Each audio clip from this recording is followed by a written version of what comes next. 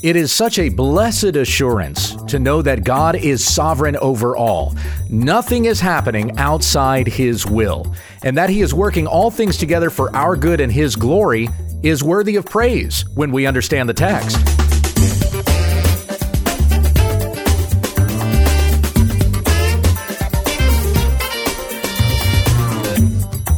This is When We Understand the Text, a daily Bible commentary to help encourage your time in the Word. Monday, Tuesday, and Wednesday, we feature New Testament study, an Old Testament book on Thursday, and our Q&A on Friday. Now here's your teacher, Pastor Gabe. Thank you, Becky. In our study of the Psalms, we are up to the Egyptian Hallel, and that's Psalms 113 to 118. If you want to open up your Bible and join with me there. Now, had I thought this through a little bit better, I would have stuck with this study of the Psalms last week. Still would have done it on Thursday. If you'll remember, I preempted our usual study schedule to do kind of a Holy Week series, but I still would have done the Psalms on Thursday, considering that it's these Psalms that would have fallen right in the middle of Holy Week. Why is that significant? Because Jesus had the Passover supper with his disciples in the upper room. And he gave to them, he instituted the Lord's Supper. And in Matthew 26, it says, after they were finished, they went from that place singing a song when they went out to the Garden of Gethsemane. It's likely from the Egyptian Hallel that they were singing, since these are the psalms that are associated with Passover. In these songs, the children of Israel remembered that God had delivered them from slavery in Egypt. And today we remember that through our Lord Jesus Christ, we've been delivered from slavery to sin. So that's how we might recognize this as we study these Psalms today. But anyway, I'm kicking myself for not doing that last week. It would have been great. By the providence of God, he lined it all up for me, and then I skipped out on it. So we come back to our study of the Psalms in our regular schedule this week. We begin with Psalm 113. Let's go ahead and read all 9 verses.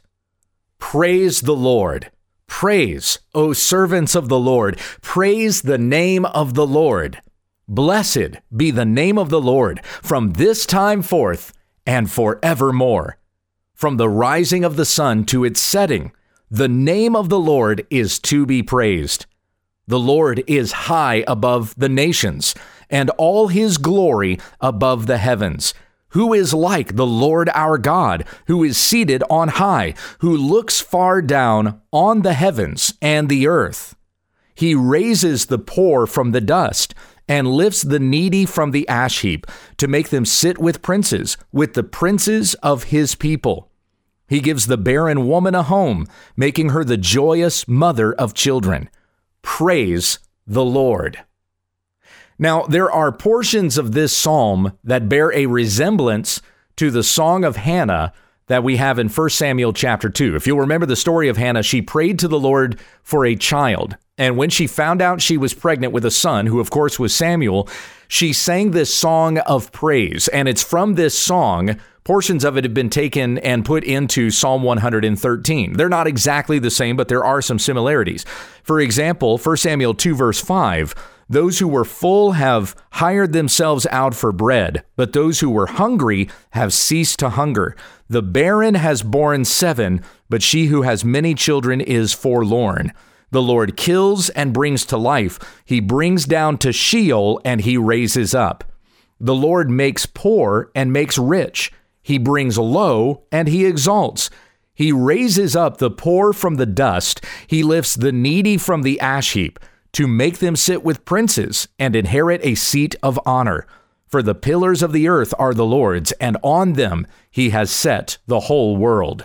So you probably identified how there are portions of Hannah's song that have been pulled over here to Psalm 113. And remember, this is all part of the Egyptian Hallel. So these are the songs that the children of Israel would sing as praise unto God for remembering his goodness to them when they were in slavery, freeing them out of captivity in Egypt. You also have a portion of the Song of Hannah that she sang to God when he blessed her with a child. So one of the things that you see, especially in Hannah's song, is the acknowledgement of God's sovereignty, praising him for the fact that he who sits on high, he who is the one who established the world and set it in its place, He is the one who brings down and the one who raises up. So any and all things that happen are by the hand of God. There is nothing that happens outside of his control. And my friends, it is so important for us to remember that, because we should not think of any circumstance that we enter into as taking God by surprise. He is not only known about this circumstance, he decreed it from before the foundation of the world. Consider these words in Lamentations chapter 3, verse 37. Who has spoken, and it came to pass, unless the Lord has commanded it? Is it not from the mouth of the Most High that good and bad come?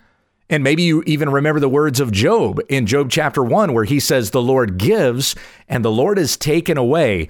Blessed be the name of the Lord. When Job's wife told him to curse God and die, Job rebuked her and said, shall we accept only good from God and not also the bad?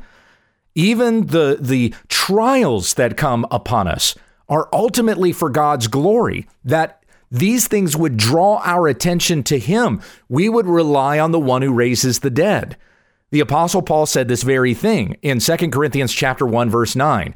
When talking about sharing the gospel and the persecutions that they suffered and many other disasters and calamities, which you can actually read about in 2 Corinthians 11. He lays out all of the sufferings that he's gone through for the sake of the gospel. He says in chapter 1, we thought we had received the sentence of death, but this was to make us rely not on ourselves, but on God, who raises the dead. Even his own apostles God put through trials so that for their sanctification, they would learn to rely all the more upon Christ Jesus. Paul says in 2 Corinthians 4, verse 16, so we do not lose heart. Though our outer self is wasting away, our inner self is being renewed day by day. For this light, momentary affliction is preparing for us an eternal weight of glory beyond all comparison, as we look not to the things that are seen, but to the things that are unseen. For the things that are seen are transient, but the things that are unseen are eternal. So we must remember, God is over any and all of this, and he is working all things together for good for those who love God and are called according to his purpose. Romans 8:28. And he is doing all of this ultimately for his glory, to the praise of his glorious grace, as it says in Ephesians chapter 1. In fact, Philippians 2:11 says that Jesus Christ laid down his life for us, ultimately for the glory of God the Father. So the primary motivation for Jesus in all that he did was to the glory of God. It's not that he doesn't love you. God absolutely loves you. He gave his son for you. We read in 2 Corinthians 5:21, for our sake, he became sin who knew no sin, so that we might become the righteousness of God in him. But ultimately, he did all of this for the glory of his name. As it says in 1 John 2:12, your sins are forgiven for his name's sake. Now, lest anybody should say, well, how arrogant is that? How prideful for God to be all about the glory of his name. And that's his primary motivation is to the glory and praise of himself. How is that not prideful? Well, it's easy to rebut that argument by simply asking this question. Who is God supposed to glorify? Is he supposed to exalt you above himself? Then he would no longer be God. God has done all things for the glory and praise of his great name, and he has no reason to apologize for that. He's God. He alone is worthy of worship. He is good, and we are not. So understand this, dear Christian, if Jesus' motivation ultimately was for the glory of God in all that he did, then it should be the same for you. You, as one who is a follower of Jesus, who desires to imitate your Lord and Christ, you also should do all things to the glory and praise of our God. And that is the theme of this psalm, Psalm 113. Praise the Lord. Praise, O servants of the Lord. Praise the name of the Lord. Blessed be the name of the Lord. Now, why his name? Well, his name is not separated from himself. His character, everything we know of God, is bound up in his name. Just as when somebody mentions your name, what do they think about you? What kind of reputation is attached to your name? So it is the same with God. When we use the name of God, it needs to be used in reverence because he is most worthy of revering, of our worship, of our glory, of our praise. So we need to be reverent when we use the name of God. This is one of the reasons why blasphemy is such a serious sin. God is holy and he is perfect. And anytime you diminish that name, it diminishes the perfection of God. It is in your words and in your mind demonstrating that you don't really hold God in such high regard when you belittle his name like that, when you think it can be used as a curse word. Let us be honoring of the name of God, and so love and cherish this name that it is just sweet on our lips every time that we use it. When the Lord introduced himself to Moses and said, I am that I am, a Yahweh, that was all bound up in that name Yahweh. Everything that God is spoken about in that very name. When we speak the name of God, we should be speaking of the character of God. That name is worthy of reverence. We are not even worthy to speak the name of God. That is how holy and how high above us he is. That just by speaking the name of God, we should be smited. we should be struck down immediately. That someone with such unclean lips would speak the name of God. This was Isaiah's fear when he saw God in his holy temple, when we read about this in the book of Isaiah. And he says, oh, I am undone because I am a man of unclean lips in the midst of a people with unclean lips. Even where we live makes us unworthy to speak the name of God. But it was God who purified Isaiah's lips so that he might speak to the Lord and not have his brain melt right out of his head because he was standing in the presence of God. It is God who makes us worthy. We talked about this yesterday in our study of Romans chapter 3. Because of our sin, we have made ourselves worthless, but it is God in his love who has looked past our sins and given us his Son for our sake, so that by faith in Jesus Christ, we receive his righteousness and now we become worthy. When we speak the name of God, it is even pleasing to the Lord, the way that we lift up praises to him, because he's the one who has made us righteous through his Son, Jesus Christ. Otherwise, we'd never have the honor of speaking the name of God and having that be pleasing to God. He would, in his holiness, always abhor whenever his name is used by man, because we're so unworthy of that name. We're not even worthy to know it. The Lord is gracious to us. He was gracious to Moses to speak his name to Moses, and that Moses would go to the children of Israel and give that name to them, though you have an entire generation of people that wouldn't appreciate it. But the Lord is the one who is gracious and merciful. And again, he's the one who called this people out of slavery and out of misery there in Egypt and gave them a promised land. And so we know that through our Lord Jesus Christ, he's called us out of sin and misery as well and given us a promised land, and that is the kingdom of God forever and ever. He raises the poor from the dust. He lifts the needy from the ash heap to make them sit with the princes of his people. He gives the barren woman a home, making her the joyous mother of children. The people who come to Christ are like spiritual children to us. The Apostle Paul referred to Timothy that way as his very child. He called the Corinthians his children because he shared the gospel with them and they came to faith through the missionary work that he did. So even though you may be without a spouse and without children of your own, you can be given children through the Lord Jesus Christ, through the gospel that you preach. And everyone who comes to faith because of your faithfulness to God will be like your spiritual children, making you the joyous parent of children. Praise the Lord. That's Psalm 113. So we spent all of our time there so far. Let's go to Psalm 114. This one's a little bit shorter. When Israel went out from Egypt, so there you recognize the Egyptian Hallel theme, which, by the way, that word Hallel, that's right at the beginning of Hallelujah. So it's simply praise unto God and praise for the redemption that he had given to his people. So again, Psalm 114, verse 1. When Israel went out from Egypt, the house of Jacob from a people of strange language, Judah became his sanctuary, Israel his dominion. The sea looked and fled.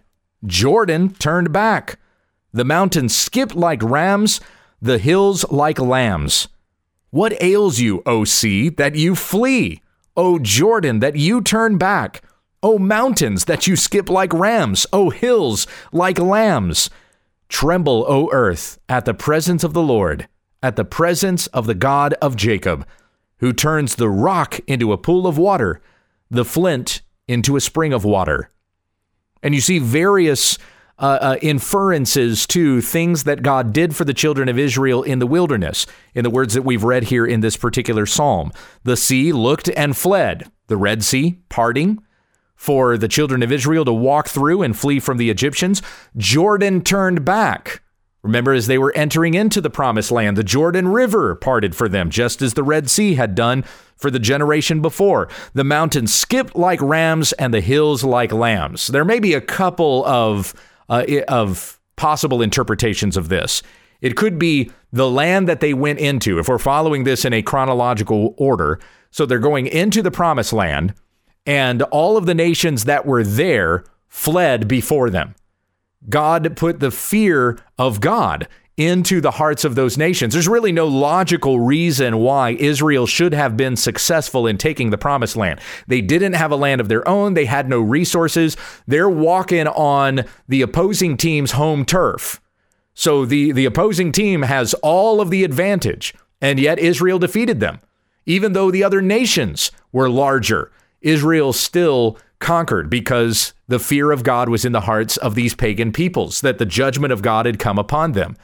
And so that could be a possible interpretation of the mountains skip like rams, the hills like lambs. They were like sheep, like fleeing cowardly animals in the presence of the Israelites who came into this land. Another possibility is that you're referring to literal mountains and literal hills that God descended upon. You had the temple that was built on Mount Moriah, and God came down on Mount Sinai and spoke to the children of Israel from the mountain and gave them the 10 commandments, which we read in Exodus 20. So when God's presence is upon a mountain, the mountains tremble. That could be the other interpretation. What ails you, O sea, that you flee? O Jordan, that you turn back? We know, once again, it is because God is sovereign, and he sits over all things. He is even more powerful than the most powerful thing that you can observe in nature. Tremble, O earth, at the presence of the Lord. That could be the literal land, or it could be the nations of the land. At the presence of the God of Jacob, who turns the rock into a pool of water. If you'll remember, water from the rock for the children of Israel, the flint into a spring of water. We've got a little bit of time left. Let's go ahead and do Psalm 115. This is 18 verses here. And then next week, we've got 16, 17, and 18. And then we've got to get to that big chapter of the Psalms. Psalm 119. That one's just been looming over our entire study of the Psalms. When are we going to get to Psalm 119? It's coming up in a couple of weeks. Here's Psalm 115. Not to us, O Lord, not to us, but to your name give glory, for the sake of your steadfast love and faithfulness. Have we not already been talking about that? Verse 2, why should the nations say, where is their God? Our God is in the heavens. He does all that he pleases. Their idols are silver and gold, the work of human hands. They have mouths, but do not speak. Eyes, but do not see. They have ears, but do not hear. Noses, but do not smell. They have hands, but do not feel. Feet, but do not walk. And they do not make a sound in their throat. Those who make them become like them. So do all who trust in them. O Israel, trust in the Lord. He is their help and their shield. O house of Aaron, trust in the Lord. He is their help and their shield. You who fear the Lord, trust in the Lord. He is their help and their shield. The Lord has remembered us. He will bless us. He will bless the house of Israel. He will bless the house of Aaron. He will bless those who fear the Lord, both the small and the great. May the Lord give you increase, you and your children. May you be blessed by the Lord who made the heaven and the earth. The heavens are the Lord's heavens, but the earth he has given to the children of man. The dead do not praise the Lord, nor do any who go down into silence. But we will bless the Lord from this time forth and forevermore. Praise the Lord. Take special note of those who worship idols, who do not worship God, they worship idols. Everybody worships something. If you're not worshiping the Lord, then you're worshiping a god of your own making. And notice how those idols are described. They have mouths but do not speak, eyes but do not see, ears but do not hear, noses but do not smell. They have hands but do not feel, feet but do not walk, and they do not make a sound in their throat. And those who make them become like them. They've made gods in their own image. But how are we to be? Not trusting in a god of our own making, but we are to trust in the Lord. If those who trust in idols become like their idols, they have eyes, but they don't see. Like they can look into the scriptures too, but they don't see God. They can look at all of creation, but they don't see a creator. They have ears to hear the gospel, but they don't turn from sin and believe. They're just like their idols. But how are we who fear God? We are to trust in God. If they who worship idols become like the gods that they have made, how are we to be who trust the Lord? We are to become like him who made us. If you are a follower of Jesus, you will become an imitator of Jesus. Live in Christ's likeness today. Let us pray. Heavenly Father, we thank you for your goodness to us daily. And I pray that we would remember these things always. The circumstances, the trials that we go through right now, these are not outside of your handiwork. You are over all things. You are the one who subjected the earth to futility because of the sinfulness of man. So nothing is happening outside your will. And even the disasters and the calamities that come upon us teach us to praise your name in the midst of all of these things. For you are working this out for our good and ultimately for your glory. Your name and your name alone is to be praised above all. Do we trust in God more than we desire our own comfort? Let us be tested in these moments that we may love the Lord our God with all our heart, with all our soul, with all of our mind, with all of our strength. In Jesus' name we pray. Amen. Thank you for listening to When We Understand the Text with Pastor Gabe Hughes. If you'd like to support this ministry, visit our website, www.utt.com, and click on the Give tab in the top right corner of the page. Join us again tomorrow as we continue our Bible study when we understand the text.